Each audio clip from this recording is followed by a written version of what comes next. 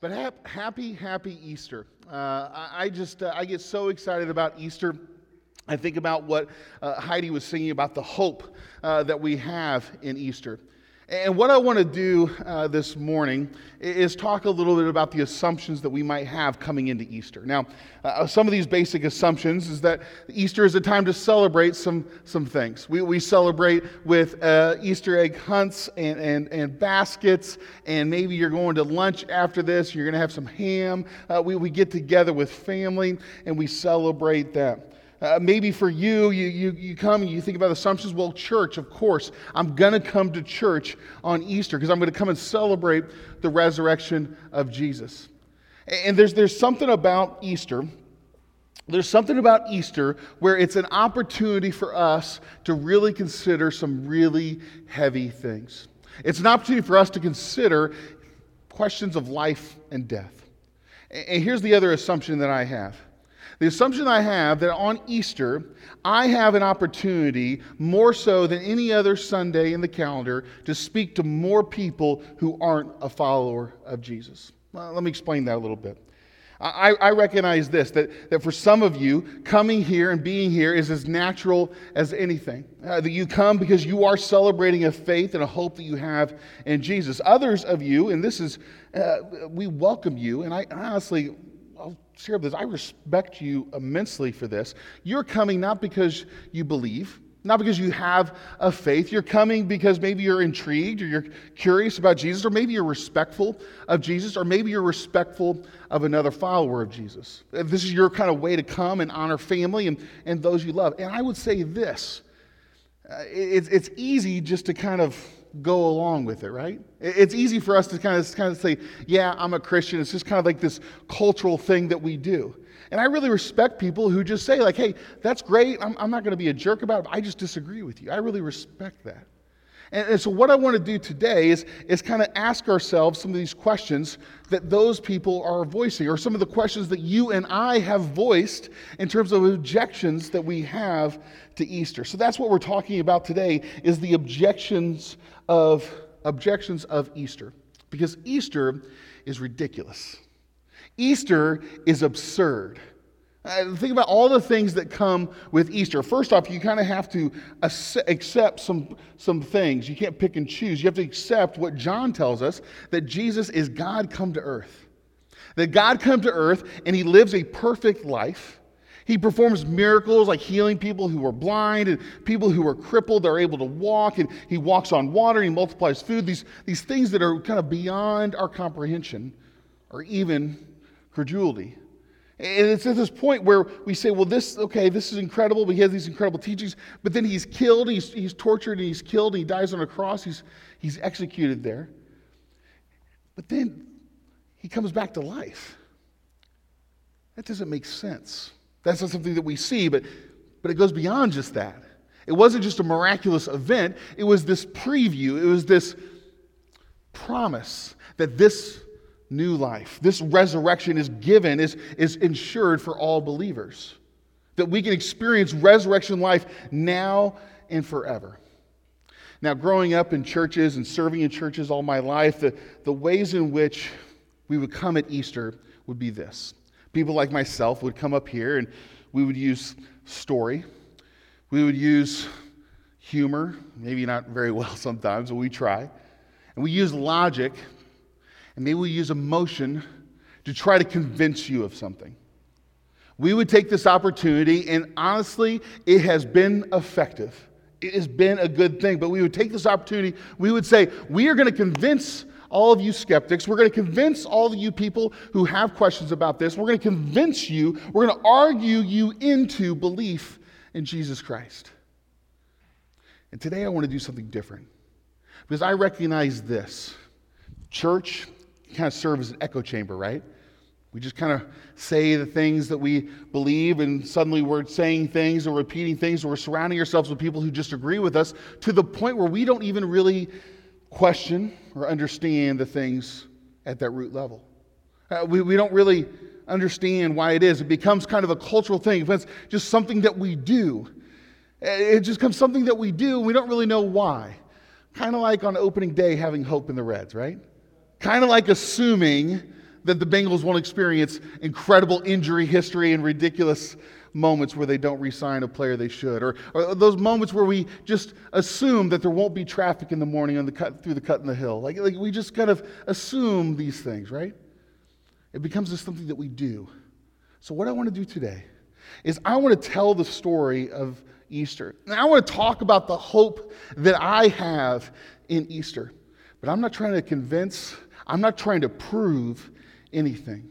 What I want to do is give voice to the questions that I have had through my life about faith that I assume most, if not all of you have. And I would assume that there are some people in this room who are watching online who are having these questions in the here and now and say, this Easter stuff, this Jesus stuff, I respect him and he's a teacher and all of these good things he does, but coming back from the dead, come on. So I don't want to dismiss that. I don't want to make this assumption that you're somehow not intelligent. I want to assume that you are intelligent, but I want to assume also that we come at this from different places with different backgrounds. And all of this kind of was started with a question from my 6-year-old daughter. My daughter, who is the emotional one, like her dad, who wears her emotions on her sleeve, gets really, really angry, gets really, really emotional, all that stuff. That's me. I was the kid in Little League that would strike out and then throw things, right? Like I was that kid. And my daughter is asking some big questions. In my family, in my life, last year and a half, there's been people who have passed. And so we use language to try to be really clear with our kids what happened, but also what it is that mom and dad believe. That mom and dad believe that these people that we love, that since they love Jesus, they are in heaven now. And we try to explain these things that are beyond our understanding, and we try to allow them to process and make decisions for themselves. But we are very honest about what we believe. And I remember we were having one of these conversations with my daughter a few months back, and of course, parents, it's not like this thing where you can program and say, sit down and we're going to talk about the hard things of life. These things just happen. Like 1 minute you're playing with Legos, 1 minute you're doing dinner, 1 minute you're trying to put them to bed, and all of a sudden they ask, what happens when I die? And it was one of those moments where she was asking about those who had already passed, those that she loved. She was asking this question, am I going to get to see them again? Am I going to have any hope of this? And I told her what I believed about heaven. And I told her what I believed about eternal life. And I told her what I believe about what Jesus did and why it matters. And then I could see the wheels kind of turning. She asked a question that stopped me. She said, Dad, what about people who don't love Jesus? What about people who don't love Jesus? What about them? And I tried to give my honest answer to that. That God loves all people, and that everyone has an opportunity to accept Jesus. I do believe that. I don't understand all or how or the mechanics of it, but that's something that I believe. But ultimately, it's a choice. Because, guys, my faith isn't going to save you. My faith isn't going to save my kids. My faith isn't going to save my wife. No one else's faith is going to do anything for you except point you towards you dealing with these questions.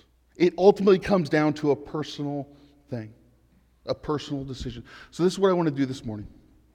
Since the new year, we have been going through one of the accounts of Jesus' life, the Gospel of John.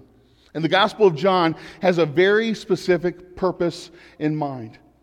And as we tell this Easter story, I want us to be thinking about the objections that we have had, that we have heard other people have. We want to open ourselves up to that, because when we are interacting with other people, when we are trying to love those who don't follow Jesus, we are doing them a disservice if we dismiss their objections. We are not loving them, we are not serving them if we just assume that they are not smart. We are doing them a disservice if we don't listen and ask deeper questions. So we're going to ask these hard questions, but first, let's hear this from John chapter 20, verse 31. This is why this book was written. This is what John says. John says, "But these are written that you may believe that Jesus is the Messiah, the Son of God, and that by believing you may have life in his name." So John is writing this with intention, with a purpose. John is writing this so that the listeners, the hearers, the recipients of this will come to faith. And he doesn't do this by saying, I'm going to remove all doubt. He does this by saying, this is what I experienced. Because let's be honest, a rational person could look at all this and say, that's made up.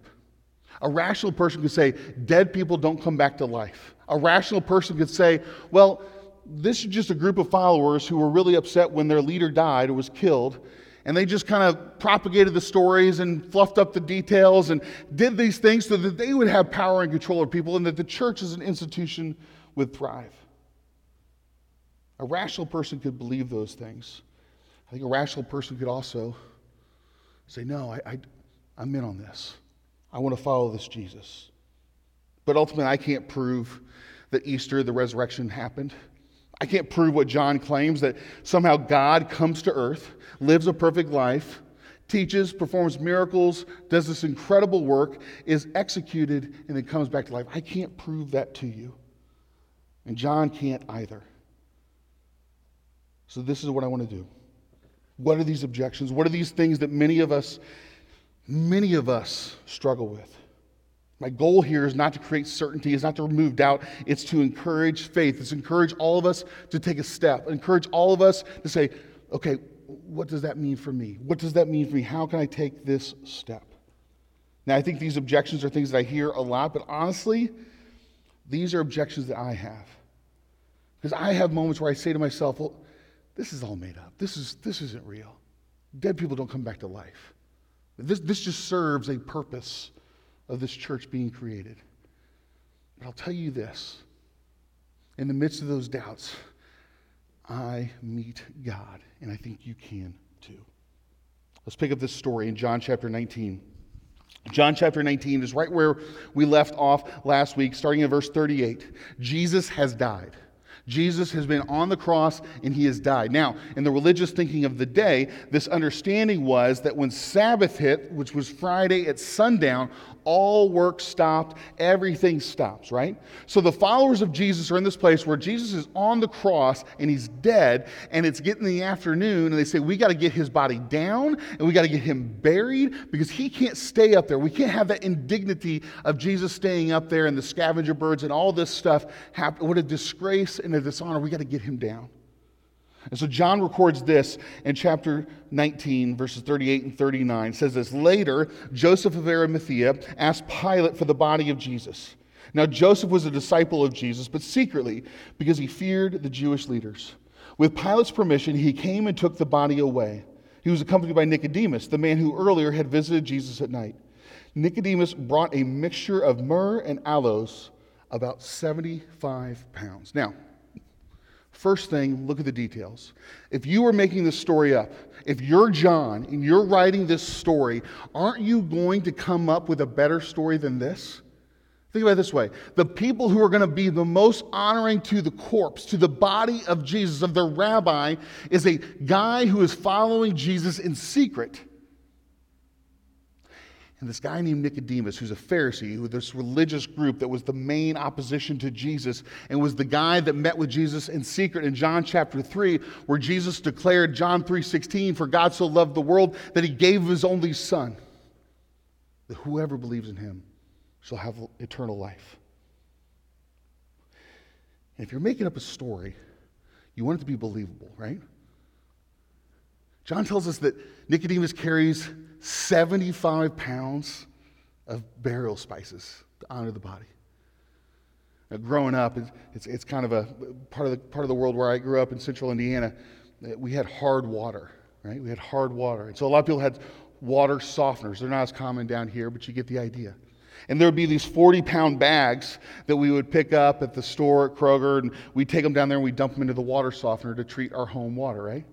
And I remember hating that job as a little kid, having to pick up these big yellow bags, these 40-pound bags, and carrying them downstairs and dumping them in. To carry 75 pounds of burial spices. Nicodemus is probably an older man, and he's doing this. This is a weird detail to include. And all this is happening on Friday afternoon, and Jesus gets buried before sundown in this borrowed tomb, and they put a big boulder in front of the opening of this cave, and John's narrative skips ahead to Sunday morning. And this is where the details become such where I say, if they were going to make this up, they would have done a much better job. John chapter 20, verses 1 and 2 says, early on the first day of the week, while it was still dark, Mary Magdalene went to the tomb and saw the stone that had been removed from the entrance. So she came running to Simon Peter and the other disciple, the one Jesus loved, and said, they have taken the Lord out of the tomb, and we don't know where they have put him. Whenever you read in the Gospel of John about the disciple whom Jesus loved, that is the way in which John, the author, refers to himself, okay? That's how he refers to himself. It's very clear in the whole Gospel what's going on here. So you have Mary Magdalene, a woman who in that time was considered essentially property legally, that her testimony would not be valid in a court of law. She was second class at best in this world. She is the first witness. And she goes and speaks to Peter, probably the oldest and the leader of the 12 disciples, and John, who's probably the youngest of the disciples, and says, they have taken our Lord's body. And it's in this moment where if you're familiar with the story, if you're familiar with Easter story and the other Gospels, you might be saying to yourself, I don't remember it happening that way. But see, in the other Gospels, there's a group of women that approach the tomb at the first morning, that first Easter morning, that Sunday morning. At other times, when they approach, they have a conversation there the first time with an angel and sometimes even with the resurrected Jesus. But John tells us that Mary is by herself, looks and sees that the tomb is empty, freaks out, and goes to find help. The details don't line up. The details don't line up. I think it's reasonable to say, well, that's proof. It's all fabricated. Or it's proof that they missed the story and they fluffed up details. We'll understand this, that in that world, the first thing that they would do with something to record it wouldn't be to write it down. It was an illiterate culture by and large, right? It wouldn't be the first thing they would do would be to record this by writing it down. The first thing they would do would be to tell the story. It was an oral storytelling culture.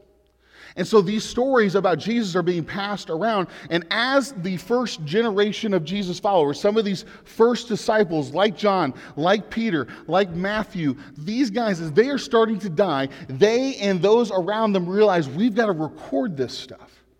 So probably the first gospel that was written down, that was recorded and began to be circulated amongst the churches, was the Gospel of Mark, which was probably written somewhere in the 50s or the 60s, some 20 to 30 years after the crucifixion and the resurrection.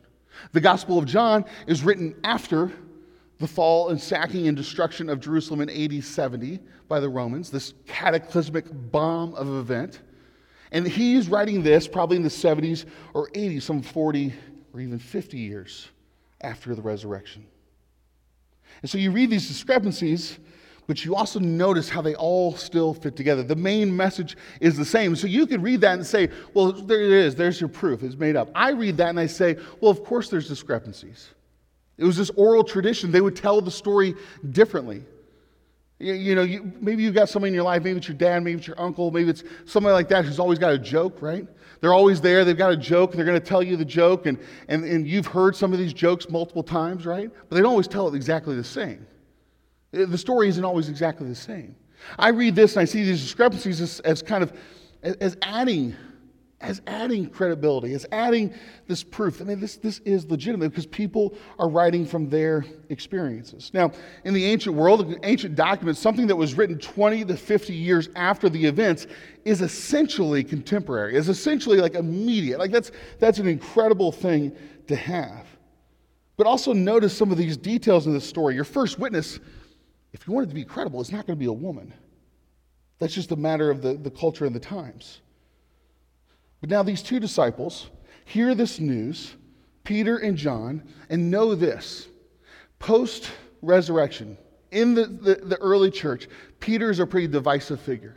Peter and Paul, famously in the book of Acts, have things that they go back and forth on. They argue about things. It is reasonable to assume that Peter, the impetuous guy who just says what's in his head and doesn't always think things through at times, the guy who's just kind of like, let's fire and then we'll aim later, right? Of course he would have some issues. In it's surmised, it's supposed that Peter and John have issues. They have some tension between one another, because of course they do. And look how John writes this in verses 3 through 8. It says, "So Peter and the other disciple started for the tomb. Both were running, but the other disciple outran Peter and reached the tomb first. He bent over and looked in at the strips of linen lying there, but did not go in. Then Simon Peter came along behind him and went straight into the tomb. He saw the strips of linen lying there, as well as the cloth that had been wrapped around Jesus' head. The cloth was still lying in its place, separate from the linen. And finally, the other disciple, who had reached the tomb first, also went inside. He saw and believed." Now, have you ever noticed that when you're telling a story, you're usually the hero of the story? Have you ever noticed that? That when you're telling a story, you kind of put yourself in that hero spot. Have you ever noticed how you always give yourself the benefit of the doubt in your stories? Have you noticed that it's just kind of this natural thing that we do? Even if we admit to doing something wrong, we talk about our pure motives, right? I think what John is doing here is kind of throwing Peter under the bus. Hey, Peter was an old man now, or Peter's an old man now, and Peter was a really old man even then, and I was younger, and so we were running for the tomb, and he got a little winded. He had to take a little break. I got there first, just so you know, just so we're clear on that. And then once we got there, I did the respectful thing. I'm going to let him go on in and take a look, and he looked around and didn't quite get it, but I took one look, and I knew immediately. If you're going to make this up, why is there this pettiness I read in this? Why is there this pettiness of this story that I read? Maybe you don't see that, but I always think about this. I read this, I think to myself, man, that sounds like something a real person would write. That sounds like something that would be written coming out of experiences that are real. We read that later that night, Sunday night, the first Easter, that evening, the disciples are in hiding. The disciples who at this point have had experiences with the risen, resurrected Jesus. They have heard the testimony of people that they believe and they trust that are part of their community. They have heard the stuff, and their response isn't to go celebrate, it's to be in hiding in an upper room. It's not a good look, right? If you're writing a story and you're fabricating, why are you over and over again making themselves the cowards? We have in this night, this moment where Jesus appears to this huddled and hiding group of believers, these disciples. And they have this moment, they're amazed, and they can't believe it, and they worship him in this moment. It's incredible, it's miraculous. But then we read that not all the disciples were there, including this guy named Thomas. And so here we go, a week after this, the next Sunday night, they are again in hiding. They've experienced the divine. And Thomas, who's there, he says, I will not believe unless I see with my own eyes, unless I touch with my own hands. And of course, Jesus shows up, and Thomas does just that. This is the doubting Thomas story. Now, the thing about Thomas is that he is listed among the apostles, he's listed among the disciples, but not very much else is written about him. If you were Thomas and you're reading this story, I would be ticked. I'd be ticked because the thing you included about me was that I didn't believe. The thing that you included about me was that I was somehow doubtful. See, I think this was written by real people. I'm not trying to convince you of something. I'm just trying to tell you how I arrive at this decision. How I arrive at a decision to trust this stuff. How I arrive at this decision to have faith. Because a rational person should ask some questions of an account saying that someone was dead and they came back to life. A rational person should ask some questions about an account of someone performing miracles and doing all these incredible things. A rational person should ask about what was the author's intent? What was their agenda? What was in it for them to get this message out there? A rational person should question absurd things. But I'm telling you, I think you're going to trust this account of Jesus. But I'm not trying to convince you of this. I'm trying to invite you in to this process. All I can do is explain my trust. All I can do is talk about my faith in the absurd. I trust what John or whoever it is that actually wrote this is saying. I trust that this person had a firsthand account or was around someone who did. I believe this because they feel so human. I don't think they were fabricated because there are so many flaws in it. But most of all, I believe these things because this group of people The people that we read about in the Gospels, the people who wrote the Gospels, the people of the early church, experienced persecution like we can't even imagine. They were in prison. They were beaten. They were killed bloodily and tragically and horrifically. They were sent to exile. They lost everything. And yet, we have no record of any of these eyewitnesses of Jesus recanting. We have no record of any eyewitness of Jesus saying it was all a sham, it was all made up. We have no record of anyone who was involved in this, anyone who saw this saying, I'm out on this. In fact, when you read the book of Acts, which comes right after the book of John, which is the account of the early church, over and over and over again, you'll see people who saw Jesus preaching about Jesus and telling the people, go talk to this person, go talk to them, because they were there. I trust this stuff. I believe in this stuff. But ultimately, I can't prove it. I kind of wish I could. Not just for you, but for myself. I kind of wish I could prove it to myself at times. Because here's the thing about faith. We can arrive at a decision. We can say yes. We can accept it. But ultimately, it's not about proving something. It's about living it out. I can't prove this to you. All I can do is live it. And as I have lived in reaction to Easter, these are the things I can't shake. These are the things that make me take further steps of following Jesus. I can't shake my own experiences with God. I can't shake the fact that I feel like I have been comforted, guided, led, protected, provided for in ways that I can't explain. I can't chalk it up to just coincidences. I can't shake the experiences of other people that I love, that I trust, and their experiences of Jesus and what they have told me. I can't shake the fact that despite all of our best efforts, the church is still here. All the corruption, the crusades, the complicity or turning a blind eye to the Holocaust, the ways in which there has been abuse and scandal and cover-up. And the church is still here. A few weeks ago, I was going through my library, my books at home, and I found myself in this pattern where I would look at these books and they would be written by pastors and leaders and other people that I respect and learn from and listen to their sermons and all that stuff, right? And I said, well, what am I going to do with that book? Because that guy had an affair and covered it up. Or what am I going to do with that book? Because that guy was like just an out-and-out bully and abused alcohol and led a church into ruin. Or what am I going to do with this? Because this guy knew about abuse in his church. He knew kids were being abused, and he did nothing. In fact, he hid it. Despite our best efforts of people like me, flawed and broken people who are trying to lead a divine thing, despite our best efforts, to the contrary, the church is still here. I can't shake that.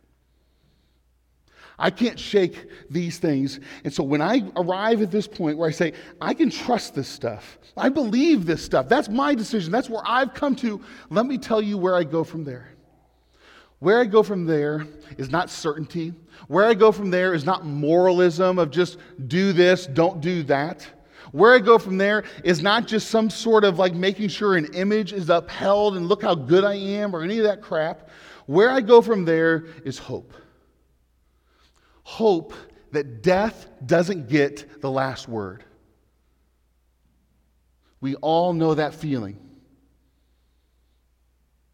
when we get the call that you better come quick and say goodbye. We know that feeling in that line at the funeral home. People are streaming by and they don't know what to say and you don't know what to say, and you are just tired of crying and don't want to feel that anymore, don't want to feel sad anymore. You know that feeling, standing in a graveside.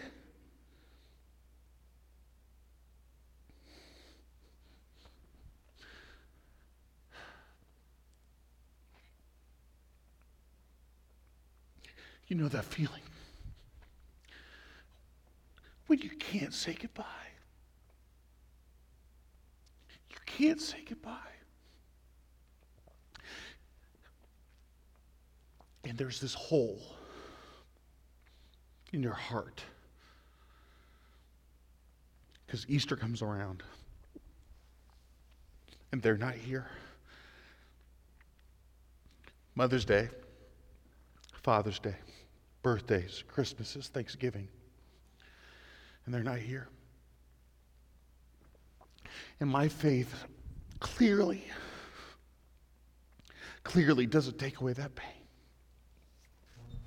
But what my faith does, it says, it hurts now, but it's not forever. What my faith does, it says it hurts now, it's not forever. Because there's this moment where Mary Magdalene goes back to the tomb. She was the one that first saw that the tomb was empty. She was the one that ran to Peter and John and said, "Come and see, they've stolen our Lord." She goes back and she has a conversation with Jesus. In John's gospel, she's the first one to talk to the resurrected Jesus, right?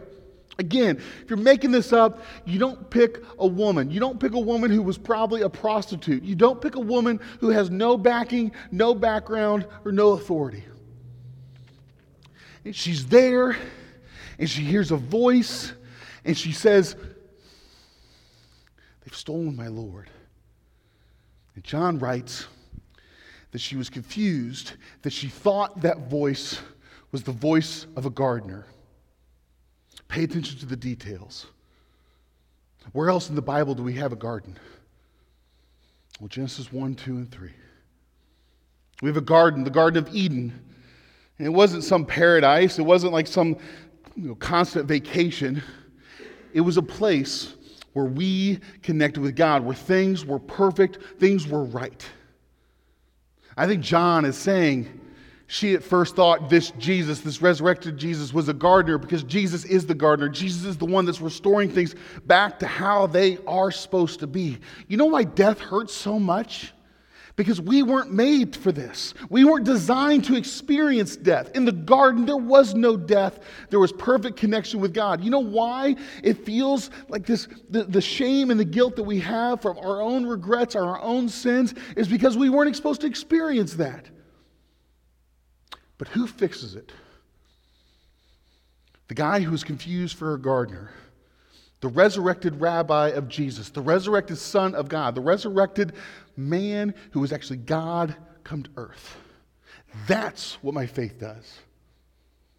Because guess what? In the midst of all that, I still got doubts. I still got a lot of questions. I still have moments where I say, I'm not sure what I'm supposed to do with this. But right now, at Easter, I know this. Death doesn't get the last word, not because I did anything to deserve it. Not because I'm so good. Not because I'm a pastor. Not because I do this for a living. Death doesn't get the last word because God made it so. God fixed it. That's what Easter is. And this is my encouragement. This is my challenge to you. The band, you guys come on up here. You're going to have to help me wrap things up here. But this is what I'm asking you guys to do. I'm asking you not to say, all my questions, all my doubts are meaningless. I'm not asking you to say just kind of tamp those down. I'm not asking you to say yes to everything. You got questions about the Bible? I get it. You got questions about why things happen the way they do? I get it. You got questions about tragedy and pain and all loss and all the things, right? I get it. I'm challenging you. I'm asking you to consider this. What does it look like for you to take a step towards Jesus? Maybe you're not ready to say yes to all this stuff. What does it look like for you to take a step? To ask these questions, can I trust this stuff? And if I do, what do I do about it? And if your first response is to create a list of activities to stop, I would encourage you to reconsider. Because the gospel doesn't say avoid these things. The gospel says to embrace life, to embrace forgiveness, to embrace freedom. And just like my daughter asked that poignant question, what about people who don't love Jesus? It stopped me and it stuck with me for days, that question. Why she would ask it at 6. And I remember reading something that Jesus said. He was preaching, and kids were loud because kids are loud. There's a crowd of people, And the disciples thought they were going to serve the purpose. They were going to help Jesus by shushing the kids. And Jesus says some things to them that are incredibly harsh. He says to them basically, I'm going to put your feet in concrete and throw you in the lake, in the sea. Because how dare you prevent a kid from experiencing this? So he picks up a kid. He puts him on his lap. I always have this picture, and maybe it's one of those cheesy Jesus paintings where somehow Jesus is like blonde and blue haired, or blonde and blue eyed and all that stuff, right? And it's like product and feathered and all that crap, right? But Jesus picks up this kid. And in my picture, Jesus like he's a worker. He's rough. But those calloused hands pick up this kid and put him there. And of course, Jesus would love kids. Of course, Jesus would bounce that kid on his knee. And of course, Jesus would look at them and say, if you want to experience this life, this forgiveness, this kingdom, this way of life that I'm creating, you must have the faith of a little child. Not certainty, not all the answers, the faith of a little child that says yes.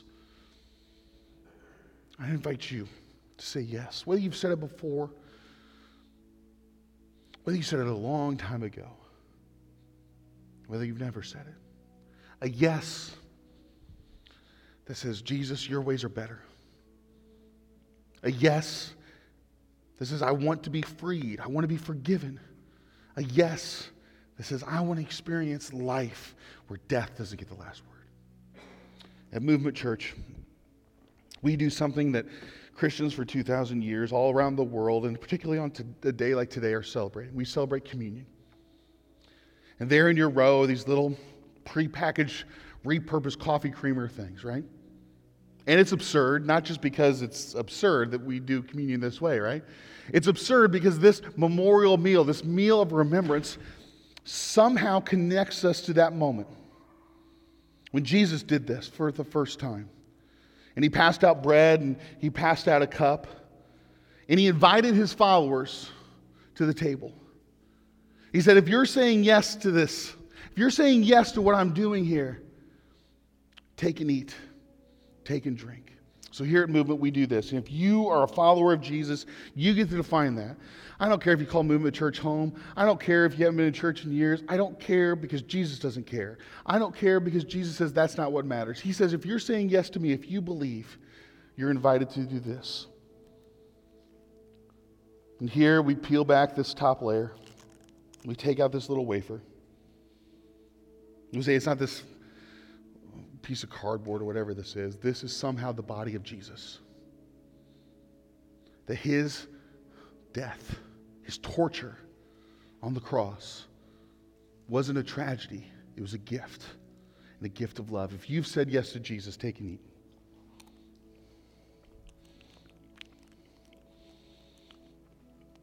The same way Jesus broke the bread, he fills up a glass of wine and he passes it around. In that society, in that culture, the cup symbolized power, usually royal power and authority. And it was Jesus sharing this. He says, this cup is my blood that will be shed for you. And you can take part in this. If you've said yes to Jesus, take and drink. Because in communion, we declare something that we can't even say. We can't even articulate. We declare that we believe in this Jesus, that we believe in Easter. We're going to sing a song where the word hallelujah, which is the best way to describe the word hallelujah, what it means, is it's a way to encapsulate all the things that we cannot say, all the things that we praise God for, that we want, that we desire, that we glorify towards God. It encapsulates all of those things in this one word. Hallelujah. As the band leads, I'd invite you to stand and sing.